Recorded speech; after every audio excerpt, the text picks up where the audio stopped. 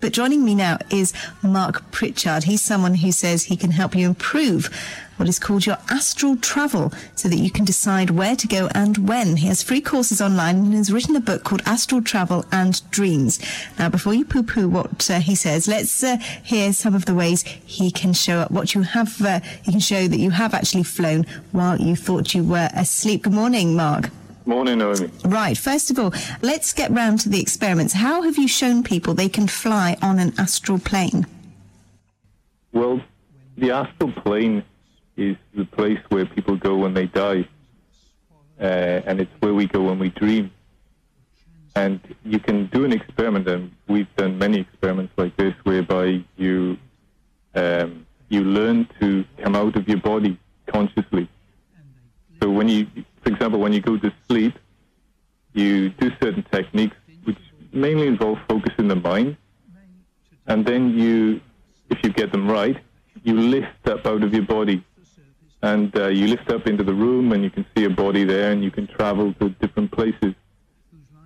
That's how you can discover many things about death and things which are in religions that are beliefs for many people, but, well, anybody can actually discover them. We've got a couple of questions, a couple of tales that people would like a little bit of insight into. But first of all, tell me about one experience you've heard of where a woman who died on the operating table flew out of her body. Yeah, that's not an experience I've had. That's a near-death experience that someone else has had. She was being operated on in intensive care, and she came out of her body like 10% of people do when they die and are revived.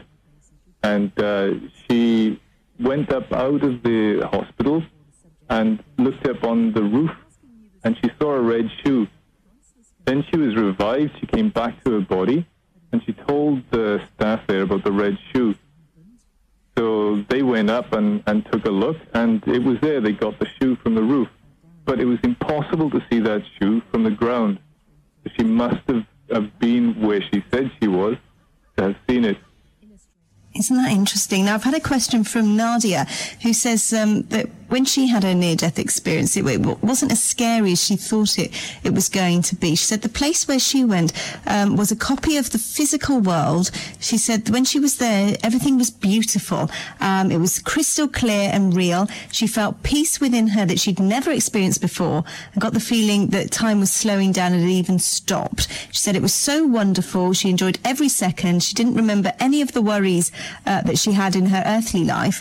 And she also said in her email, it was like the place was calling for her. Now, the question she has is, A, it was all about nature, so she didn't have a tunnel with a light at the end of it that many people think that they are going to have with a near-death experience. She never saw her life go rapidly past her. She says, why did she stay there all by herself?